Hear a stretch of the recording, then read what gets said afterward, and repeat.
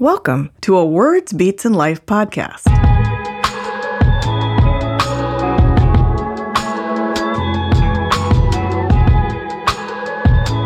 This episode features the Alternative Winter Break series.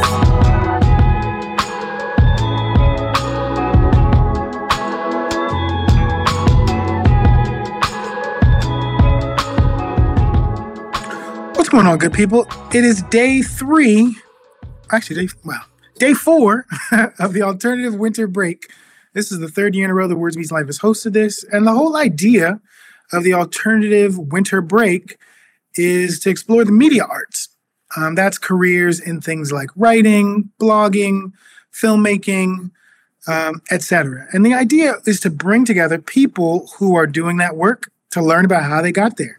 So many young people are interested in career paths that don't necessarily know what's the path. If they don't know an artist or they don't know a creative that's working in that space, they kind of got to figure it out on their own. And so we're trying to help so the young people don't need to figure everything out on their own. To that end, I'm super excited tonight to have a conversation with a new friend, Tamara Wellens. Tamara is a vaunted soulful vocalist whose artistry resonates in multiple realms with the vitality of the timeless definition of rhythm and blues. Also, she's passionate, empathetic, Piscean, who understands on multiple levels the healing essence of music. Songs come to her like life in transformative cycles. Her 2021 release album, Months of Sundays, is her fourth and perhaps most personal yet. It follows 3 critically acclaimed records. Life Is in 2008, Songs for Janie in 2012, and Pretty in 2016. I know when I was first reading the bio, I was like petty, but I was projecting. Pretty in 2016. That in the past decade have seen her perform at renowned venues, including Washington, D.C.'s John F. Kennedy Center for the Performing Arts and Blues Alleys, and London's Jazz Cafe. Furthermore, the success of these records has allowed her to share the stage with 6-time Grammy-winning saxophonist David Sanborn, plus Grammy-nominated vocalist Jonathan Butler and Gerald Albright. In the realm of health and wellness, Wellens is an artist in healthcare. Is an arts in healthcare expert. I need better glasses. She was an artist in residence at the Georgetown University Lombardi Comprehensive Cancer Center. Her expertise in this field allowed her to deliver creative health services to patients via the power of song every day. As a creative in this realm, she's been featured in publications and in Johns Hopkins University's Music and Care, Artistry in the Hospital Environment by Sarah Hoover of the Peabody Institute. You've been doing a lot. I'm really glad you can make the time to join us tonight. Yes, me too. I'm so happy to be with you, Mozzie. This is cool. Happy Kwanzaa too. To you as well. For those looking for Kwanzaa activities, this Friday we're going to be hosting one at 7:00 at Bloom Bars, featuring Bomani Arma, the Watermelon Man, Mr. Read a Book, as he calls himself, the Black Colin Powell. He's doing a Kwanzaa celebration at Bloom Bars. It's totally free. So Words Beats and Life is a sponsor, so we'd encourage you to go. All you got to do is go to Eventbrite and get your tickets.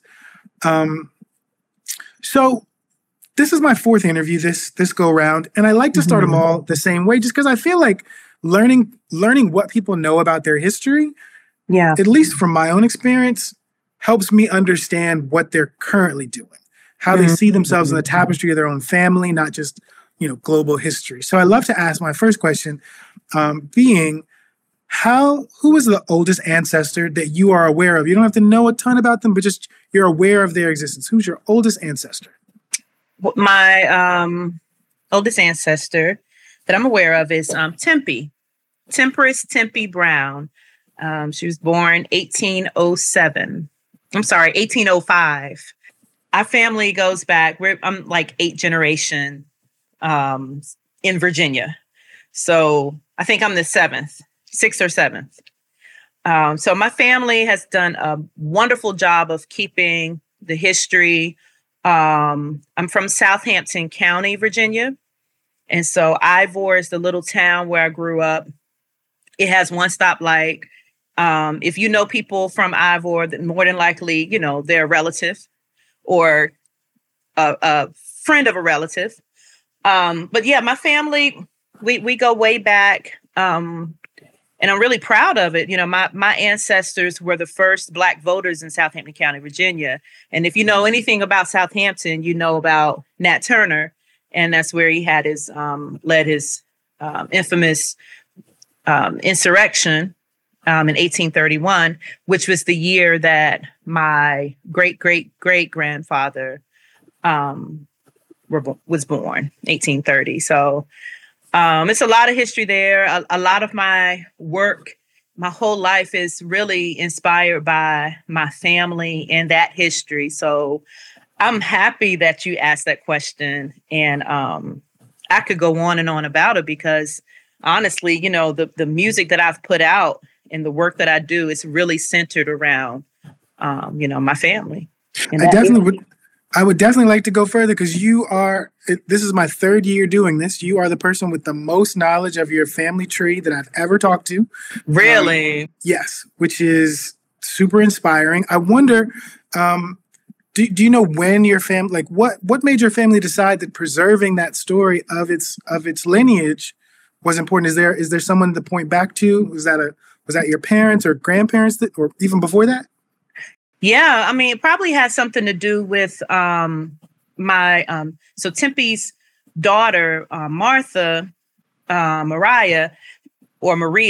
She was the only daughter, and so she married Jason Holloman, and Jason was sold to Richmond or the Carolinas. We don't really know exactly where, but she was left to raise her three boys. And, it doesn't say exactly like this is the reason why we kept our history, but I feel like it has something to do with the fact that, she wanted to keep her family together and possibly even find her husband who had been sold, my great grandfather, Jason. So it was Hack and Jim, two of the brothers that were the first voters in Southampton County because they were landowners. And they were so young. Of course, they were young boys. So she couldn't go and vote because she was a woman. She had to be encouraging them to do these things. Also, they were part of the first African-American church in Southampton County, which is in our little town. It's a church called Gillfield Baptist Church. They were some of the first, they were of the founding members there as well. So I think it was like, pride. It was understanding, knowing who's who. Like that's something really was steeped in our tradition. You have to know who's who's mama, who your cousins are really. And so I had a aunt. Her name was Aunt B. She was our historian. So she kept the history, and a lot of our family members. I mean, we have a book called Over Home that a couple of our relatives decided to put together in a book form. At first it was Aunt B who just had the oral tradition. Then we wrote it up, and each family reunion, we would read it and we would say who we were the daughters of or the sons of. So it was just like a few family members who knew the importance of keeping the history. And when Aunt B passed away, my sister became the historian of the family, the one who would always keep the story going during our family reunions. And my mom she used to lead the family reunions and things like that. So, it was a lot of effort put into knowing who we were. That was like something we could stand on, like knowing who you are. Even if we didn't have a lot, you knew whose child you were. That's powerful. It's powerful to know. I'm glad you're able to share that story, to even tie your family legacy back to early voting and land ownership. Yes. These are powerful ideas that you were taught as a part of just being a part of your family, which is just powerful. I wonder, can you share a little bit that more recent history with your parents? Yeah. Who are they? And what, if anything, did they do for a living? Thank you for asking that. I love my parents so much. My father and my mom, they have a very interesting story. They grew up around the same time. My dad was born in Newport News, Virginia. And his mother were gospel singers, and they moved to Ivor when he met my mom, and they went to school together, but they grew up as adults. After they got married, they worked together at a chemical plant in Hopewell, Virginia. They spent their life, a lot of their life, like really connected with family and like big leaders in the community. Not necessarily on any type of like political platform or anything like that, but just, leaders, taking in children and being a part of the life in that small town. And so they worked there for like 35 years at this chemical plant in Hopewell, and then retired early. As soon as I graduated from Bowie State University, they were like, all right, we're out. They retired at like 50 and, lived out the rest of their lives, really just, still being a part of the community, the church, and very much involved in the family life. So, they had a remarkable story. I lost my dad last year. I think it was last year. Sometimes time kind of moves in different ways when you lose somebody, or when there's so much death experience in my family. My family's had a lot of it this year.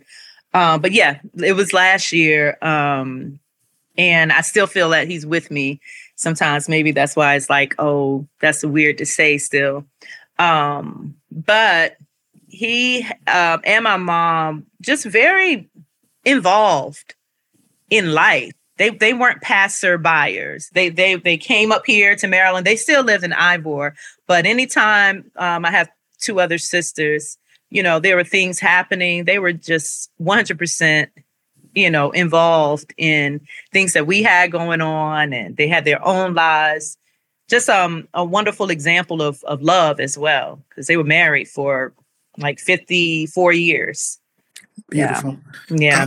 My condolences for the loss of your father, but thank you. My gratitude that you still feel his presence and feel comforted. One of the other things I love to ask is when did creativity start? Because a lot of times, like especially for young people, the things that they create and that they do, unfortunately, more often than not, are either dismissed or invalidated. Mm-hmm. And so I wonder, when you think back over your life, what is your earliest memory of doing something creative, whether that was dance or fashion or music? What was your first creative memory? Well, I don't think I've ever been asked that question before, but because singing for me, I started very, very young, like 3 or 4 years old. They say I was singing before I was like talking. And it wasn't necessarily a creative thing to do. It was just something that I had a voice, and it's just something that I did. So I never looked at it as like, oh, this is creativity for me. But I remember in high school creating these Black history programs at school or at church. I would like be introducing folks. I had my own research through some books that I read about, Black people. I got really interested in the Black presence in the Bible, because I would go to Sunday school and I'm like, this can't be it. Now, Sunday school's book, you only saw, white faces. And I'm like, this can't be right. Something in my mind said this can't be right. So I went on a search at a very young age and really got into understanding who I was, and outside of my family, knowing that history. But I'm saying, globally, like what does it mean to be Black, and why are we not represented? And I got really into it. And so I started to create these programs. It was like skits and drama and songs and poetry and like all of these things. And it kind of stayed. I was probably like 15 or 16 years old when I started doing this in church and in community. So I feel like I really exercised my creativity at that point. But I was singing all that, time before. But I felt like this was like a different step in expressing myself, and it was backed with, this understanding of like who we are. So was that 2-year-old and 3-year-old singing? Was that around the house? Was that at church? Where was that? It was at church. They put me up. I say they, because I don't remember ever asking like, "Oh, Mama, I want to sing." It wasn't like this urge to just go and sing somewhere. I think it was something my mom and dad recognized that I had a voice, and they encouraged me a lot to use it, to sing. "Oh, Tammy, sing because he lives." So I go sing that in church. I also had a kindergarten teacher, Ms. Joyce Bowers, who played piano a little bit, and she would always call on me to come up and sing in front of the class. I think she was grading papers, like while I was up singing for the class, keeping them occupied. But it worked, because I surely had no fear of getting up and singing at any time, It's interesting, because when I asked you about your earliest creative memory, you let us know about singing, then you jumped all the way to high school. I wonder, you just gave me was usually my second question, which was how did that play out in school? And so you say, your teacher asked you to come up and sing in front of the class, but were there other opportunities for you to use your voice to sing or to talk about the things that you were concerned about in that school environment before high school? Was there anything in elementary or middle school? Yeah, there were some things. I had a 5th grade teacher who used to bring her guitar to school and play. So I was like, I don't know, that was different for our school. Also, I was a part of, you ever heard of 4-H? I have. So 4-H was really big in Southampton, and particularly in my town. I was a part of the club, and of course, people always look at 4-H. It was agriculture, of course. That was part of the, a part of what that youth development program was about. So I had, we did the vegetable shows and the county fairs, all that stuff. But a part of it also were these talent shows that they used to have and competitions. So I was like 8, 9 years old, 10. This is all elementary age. And I was a part of 4-H, and I would go and compete in 4-H for the talent show.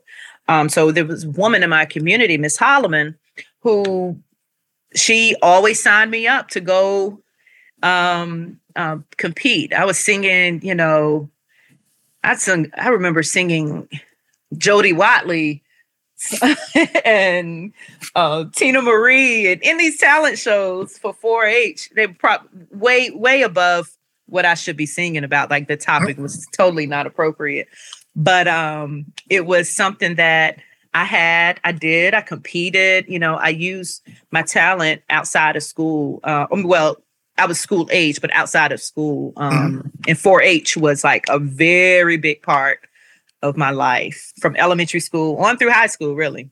And did you end up going to college after high school?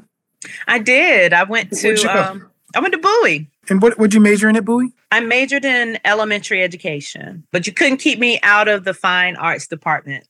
I was not necessarily encouraged to major in music or voice, anything like that. I didn't even see that as a way for me to, I just knew that I would sing, and that was a part of what I would do. But I kind of had this mindset of that wasn't a way that I would be making money, or that was not what I would do for a living. So I had to choose something like education. Yeah, that's a whole book. We've got a little bit of time for a couple of those chapters, because I'm curious. First off, you're the 4th guest, the 4th HBCU grad. This was not intentional. Yeah. And the second person from, the other person I had from Bowie is actually the director of the arts department. Yes, T.O. Drost. That's my brother. And so what was it about elementary education that just seemed practical, or was it those teachers that you had had along your own educational journey that were there to be of encouragement to you? What was it about elementary education, you think? I did like teaching, and I started going in the direction of that. We had this group called, in addition to 4-H, we had Black Achievers. And I remember in Black Achievers in high school, I had to choose a career path. And I was like, oh, I'm already doing singing a lot, music and let me try something else. So I tried out teaching. I really enjoyed it. Yeah, I did have a lot of teachers who influenced me. So many teachers influenced me throughout my elementary, middle school, high school years. But it just never, I didn't have a frame of reference for what a career in music would be like outside of being like a church organist. So it wasn't something that I could I didn't see that as a path, as something that I could major in school. Makes total sense. It's part of the reason why we're doing this series is for people to understand there's many paths to similar destinations. Yeah. So at what point did that belief in what was possible shift? Like what were the circumstances under which you decided that a career in the arts would actually be viable and be able to provide for you and your family?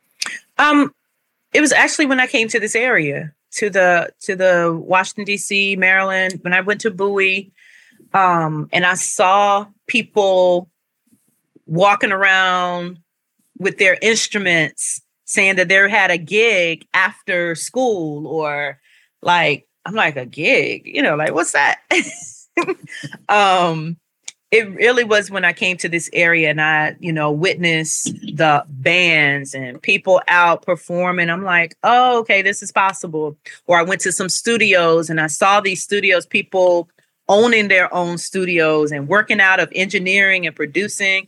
I had only seen a little bit of that in Virginia Beach, Norfolk area, even though, that's where Teddy Riley, Missy, Pharrell, a whole bunch of Neptunes, a whole bunch of, there's a lot of talent there, but I didn't see it for myself until I came to Bowie.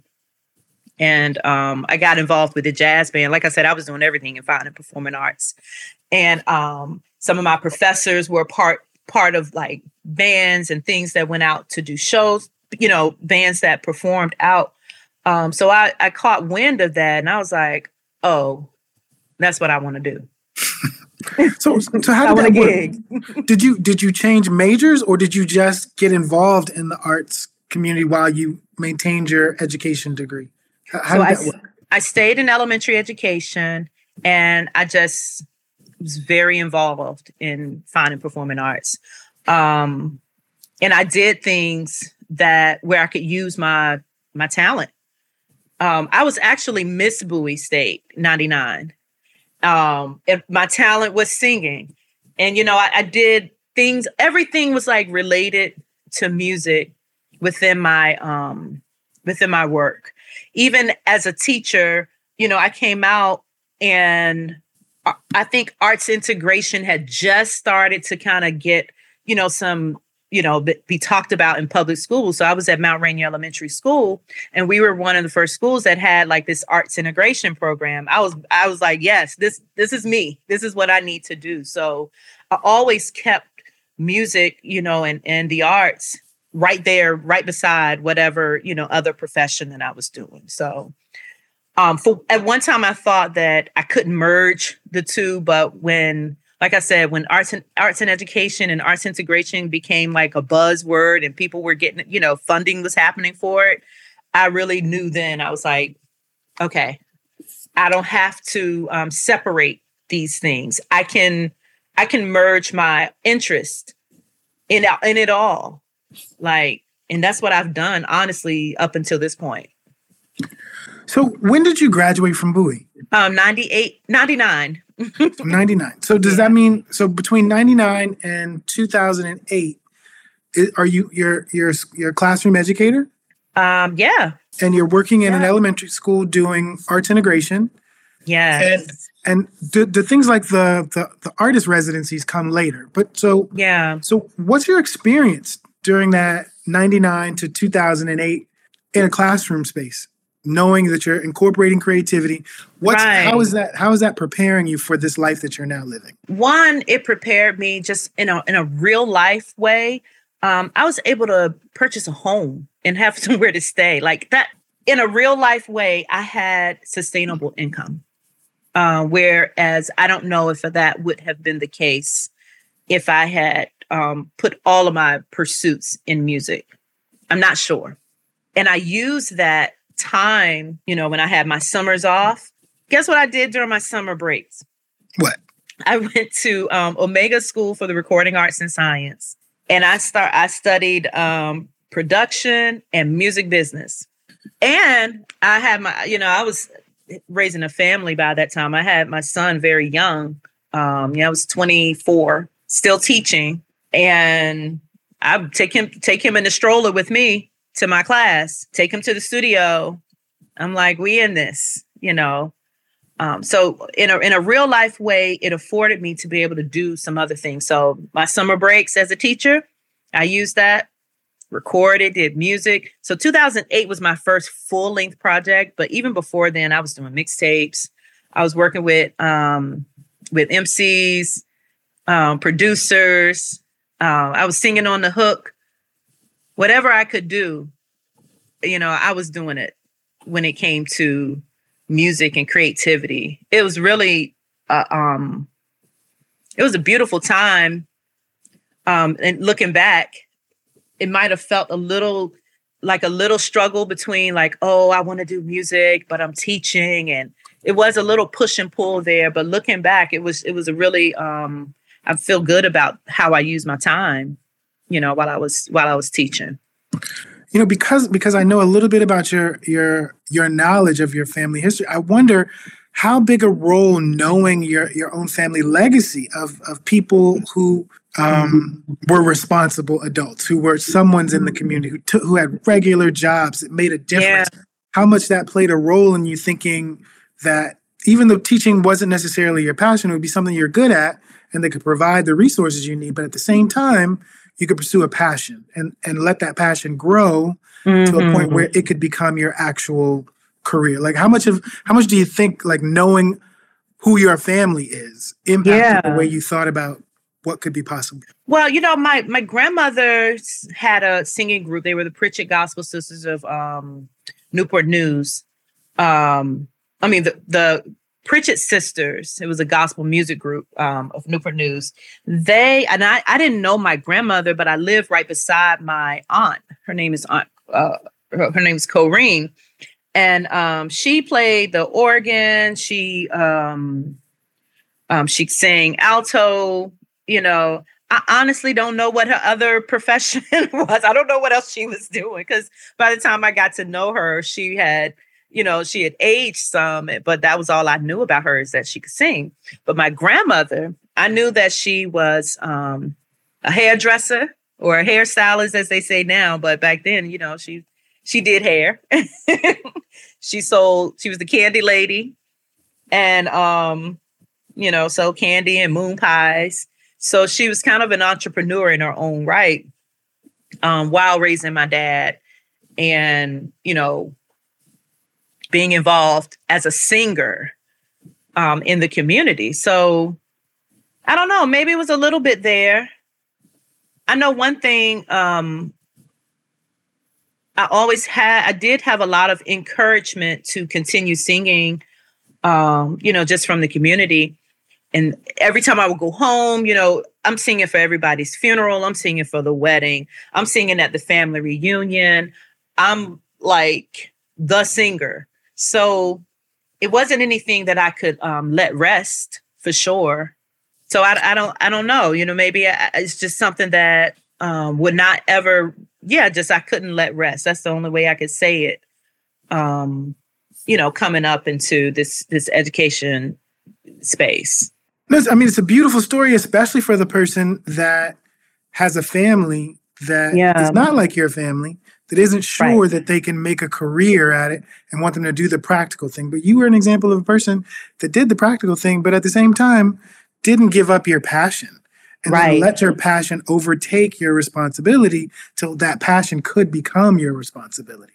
Yeah. So it's just a different road. It's beautiful. And you're the first person I've talked to who has that story. So I'm so glad that you're here to share it. So what changes in 2008 that let you be able to put out this first album? Or just what happens? Maybe it's not a challenge. Yeah, what happens? I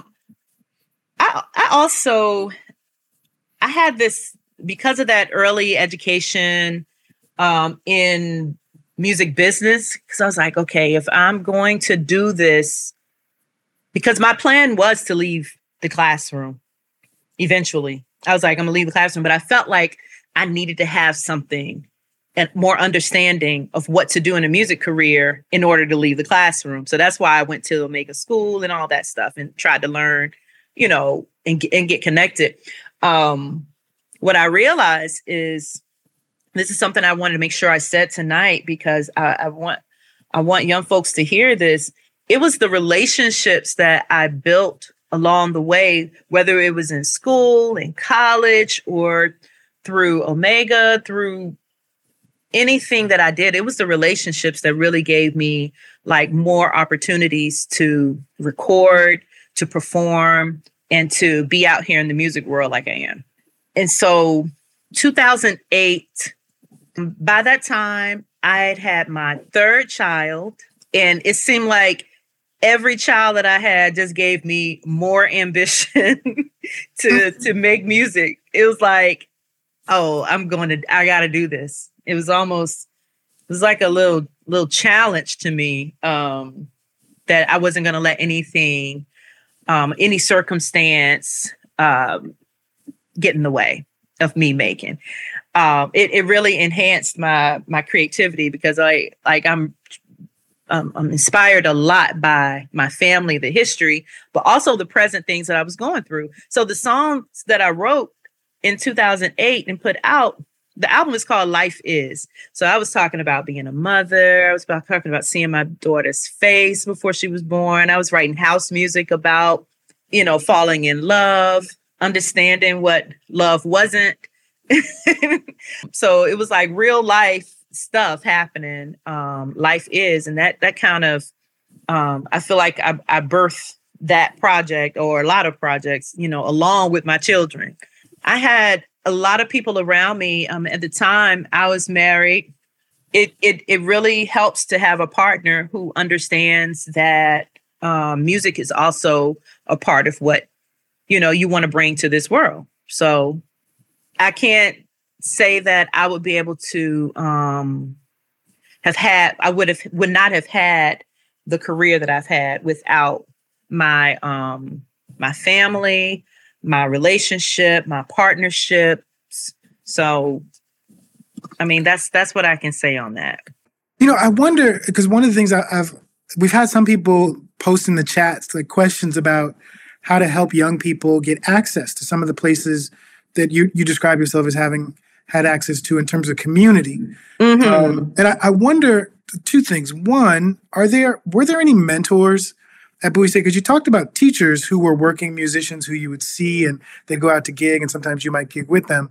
But were there people in your college years that were mentors in your college years and post-college as you're becoming a part of the scene? And what role did those mentors play? There was a professor, Dr. Gilbert Pryor. Then there was Dr. Knight and Miss Barbara Smith. These people were, I don't know if I can say that they were necessarily like mentors in the way that, they were tracking my career moves at that point, but they were most certainly like my like champions. They were people who encouraged me or told me, what I'm capable of doing when I didn't necessarily believe it in myself. I always had people around me to I needed this boost in self-esteem and in confidence about my voice. And my presence in the world, whether, it was through education or music, like I needed a lot of support in that way. And it's not like I didn't grow up, having that support. It's just, I don't know, maybe just something the way I'm made. That was a very important piece in my life. Having people around me to say, you can do something. So we talked about the release of your debut album in 2008, Life Is, and in 2012, you released your second album, Songs for Janie. Can we talk a little bit about that album? Yes, that's one of my most favorite albums because of what I was going through at the time and the inspiration for it. So I read this book, Their Eyes Are Watching God. Actually, it's behind you. Yeah. Zora Neale Hurston. I first read about her from my high school teacher, Miss Wyatt, in Southampton. I was in a forensics class, so I just had to like read an excerpt of it and memorize it and recite it. And I love the dialect because, the folks spoke in this book like the folks from my town. I was like, oh my God, I understand every word. So I just ate it up. But in high school, I read it again in college, I read it at Bowie. And then as an adult, it did mean something different for me because I found myself searching for myself, I had a wonderful partner who was working with me on helping to create the concept for this album and for music that I'd already written these songs. I was going through a relationship breakup, a marriage, a divorce. So it wasn't just any relationship. It was actually a divorce, and it was a really tough time for me. And I poured myself into this work. So it became a healing space for me to create Songs for Janie. And I kind of had that character to live out some of my or to express, some of my deepest feelings about, things I was going through as a woman. So Songs for Janie is like so close to me. So much so that I still produce. I hope we do a show of that. I created a theatrical concert based off of that album. And so I perform it, from year to year. I didn't last year I think the last year was 2019 when I did a live theatrical performance. So it's something that will live for a long time because I take it to the stage as a theatrical show. I've had other people to take the show and perform it as well. Some students at Gallaudet. So it's something that I created that I feel like can just, it's my dream to have other people sing my music or, perform something that I've created. Songs for Janie. Yeah, it's a gift. And correct me if I'm wrong, was the first bit of theater the Black History program you talked about doing in high school? Mm-hmm. And so you've been basically dibbling and dabbling in theater since you were a child. Yeah. Is Janie or Songs for Janie, is that the only theatrical production, or are there others that you've put up over time? The last album that I did, Pretty, I did a theatrical concert of that album as well, but I only did it once. I keep looking at something in this screen here. My locks are popping out, here and there. But I did a theatrical concert of Pretty as well. Only did it for a 2-night run. And at Bowie as well, I was all in the play production space. I starred in this show called this theatrical musical called Platinum that was created by the now he's now deceased Mr. Elliot Moffat, but he was very instrumental in my life too. He gave me a major role in this play that he created, all based on music of the 1950s and 60s. And I was like, really? Me? I'm not even a theater major, but I could sing and I love theater. So it was opportunities like that just gave me so much.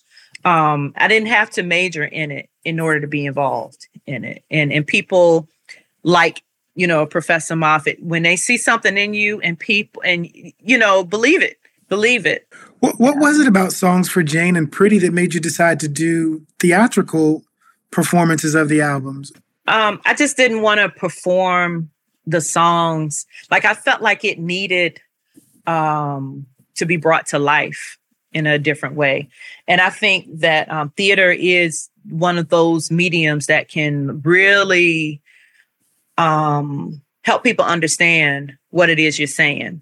The message, it gets in. I mean, the message is there, for the audience, but also I don't like to be bored with my own work.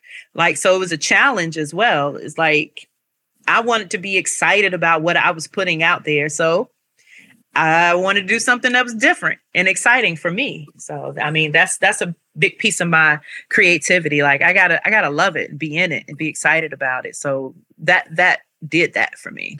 That's what's up. Yeah. So the last date I gave you was 2016. So what happens after 2016 in terms of your own creative efforts?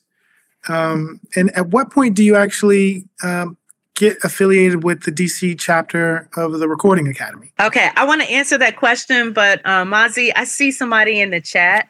Oh, you know Norma? Yes, I do. And I'm so glad that she said something, because she is actually a woman who has been a mentor in my life. I met her my first year teaching at Mount Rainier Elementary School, and we've been friends ever since. She's in Seattle, Washington now. So hello, Norma. So good that you're here. She has been very instrumental in my life. So I'm like thrilled that she's in the chat right now. So now I can't remember what the question was, because I got all sidetracked seeing Norma. Oh, it's all good. I was just asking. So I know that because I read enough of the bio well enough to say that part of what you started doing was being an artist in residence, doing art therapy. So I'm just kind of asking, what happens after 2016, and then at what point do you become affiliated with the Recording Academy chapter in Washington, D.C. and become its president? Okay, so as soon as I got put out my album, 2008, Back Up. Before that, I went to this studio and I heard it was a board member from the Recording Academy. I was like, Recording Academy, DC chapter, like what is this? And I was just a young artist recording in the studio, listening. There's a bunch of dudes in the booth, engineers and producers. I really didn't feel like I could be a part of that, honestly. But fast forward, after I came out with my project and I had credits, I'm always going to find out like how I can be a part of some type of organized effort or community, something that will help me get further, build more relationships, being a network with people. That's kind of like one of my philosophies in life, is just to be a part of network.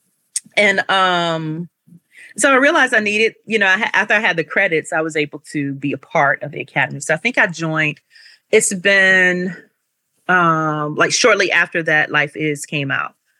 I became just a member, not just a member, but I was a member. And later on, I kind of went back and forth between having my membership lapse, come back. I was involved, but not super involved. Again, I have to say this. There were times where I felt like that was as far as I could go in that organization. Like just being a member that was it. But something, I'm not sure what it was, but I think it was me understanding like who I was around. I saw people that I knew who were board members. So I said, you know what, I can do this. So I threw my hat in the ringer to become a board member. I became a candidate. I was voted in, and I really feel like I learned a lot about who maybe people see me as people seeing me as a leader was a thing. Because, of course, the membership has to vote on the board members, and then the board votes on the elected leaders. And long story short, I served on the board for 3 years, and then I served as an elected leader for 3 years, and now I'm president of the Recording Academy DC chapter. So how did I get there? Creating music and talking to people and building on those relationships to people that I met. I saw a path for myself. And I'm telling you, I love it because I like being a part of organizations. And I feel like I have a lot of community there. It's not a lot of places I can go to and feel like I'm in community with other like-minded folks who are recording music, and putting it out, trying to do something more with their music, being super creative. It's not a lot of places that I felt like I could go to do that. And the Recording Academy was one of those places. How important is it, do you think, for people to not just record, but to also do, like you talked about, the credits, like knowing what the business of music is, to be able to fully realize the value of what it is that they're doing? How important is that for a young creative to kind of do the right steps? Yeah. It's very important. I mean, this is something that comes from your mind. It is your creativity. Like, it's almost like, it's protecting it. Not to mention monetizing and being able to, have some financial gain off of what you've put in. You invest in yourself when you record. So why not get some return on your investment? And not just when you perform, I don't even know if people understand this, but you record a song, you put it out for people to hear. When you go and perform that song, you can get performance royalties just off of the performance of it. So you just submit that to your performing rights organization, and they give you royalty off of your own song that you performed. And there's so many avenues to collect as a musician. And I don't think that we know enough about that. We talk about multiple streams of income as a way to build wealth and all of that, where I feel like music, and I'm still in it and finding out these multiple streams. But there are multiple streams when it comes to being an artist and a music maker. Like, it is there. So you might as well, you need to know about it, and protect what you've created. It's like property. It is intellectual property. Yeah. It's like real estate. So do you feel like younger artists are more aware or less aware of kind of the road forward in a career in music? Is the road clearer for young people today than it was for you when you were contemplating it as a younger person? It could be clearer if you even know to look in that direction. Gosh, all the information that's out here now, like YouTube is a lifesaver for that type of information. So it's there for people to get and understand. But I'm not sure if they know to even look in that direction for it yet. We've got a question. We've got a question from a viewer. Okay. As an artist, what is the greatest challenge you've come through? That was a question from Kennard Cherry. Yes, I know him very well. That's my husband. The greatest challenge, I would say, is thinking that I had to do something more in order to have a connection or something. Like, just to be straight up, I thought, oh, well, I'm not Grammy nominated. So why should I be, who will vote for me as vice president or president? Like, I'm not Grammy nominated. Like these things, I'm thinking I had to have certain things in order to be a certain place. Like, I started getting my master's, working on my master's degree in health promotion. And then I wanted to get a master's in arts and medicine because I thought, oh, well, I probably will need this if I want to do more in this arts and health space, which we haven't talked about at all. But if I wanted to do more in this arts and health space, I probably need to get a degree to do that. So my challenge has been, or things that I've overcome is understanding that I don't always have to go and get a degree in something in order to achieve, or I don't need the award in order to get the reward or the place that I wanted to be in, or to take on, or to do some type of project, or to work with the largest mixing engineer in the country. I don't have to be a part of this major label. This true story. I didn't have to be a part of a major label or sell my soul to go and work with this wonderful mixing engineer that has mixed, Michael Jackson to Whitney Houston. It was just things like that. That I feel like that's the piece that I've had to, that has been the challenge, understanding that, the challenge and the reward, actually. Well, let's hard pivot to the piece around the integration of music and health. I mentioned in reading your bio. Let's talk a little bit more about it. I actually have spent the last month talking about wellness on WPFW 89.3 on a show I host called Something to Say.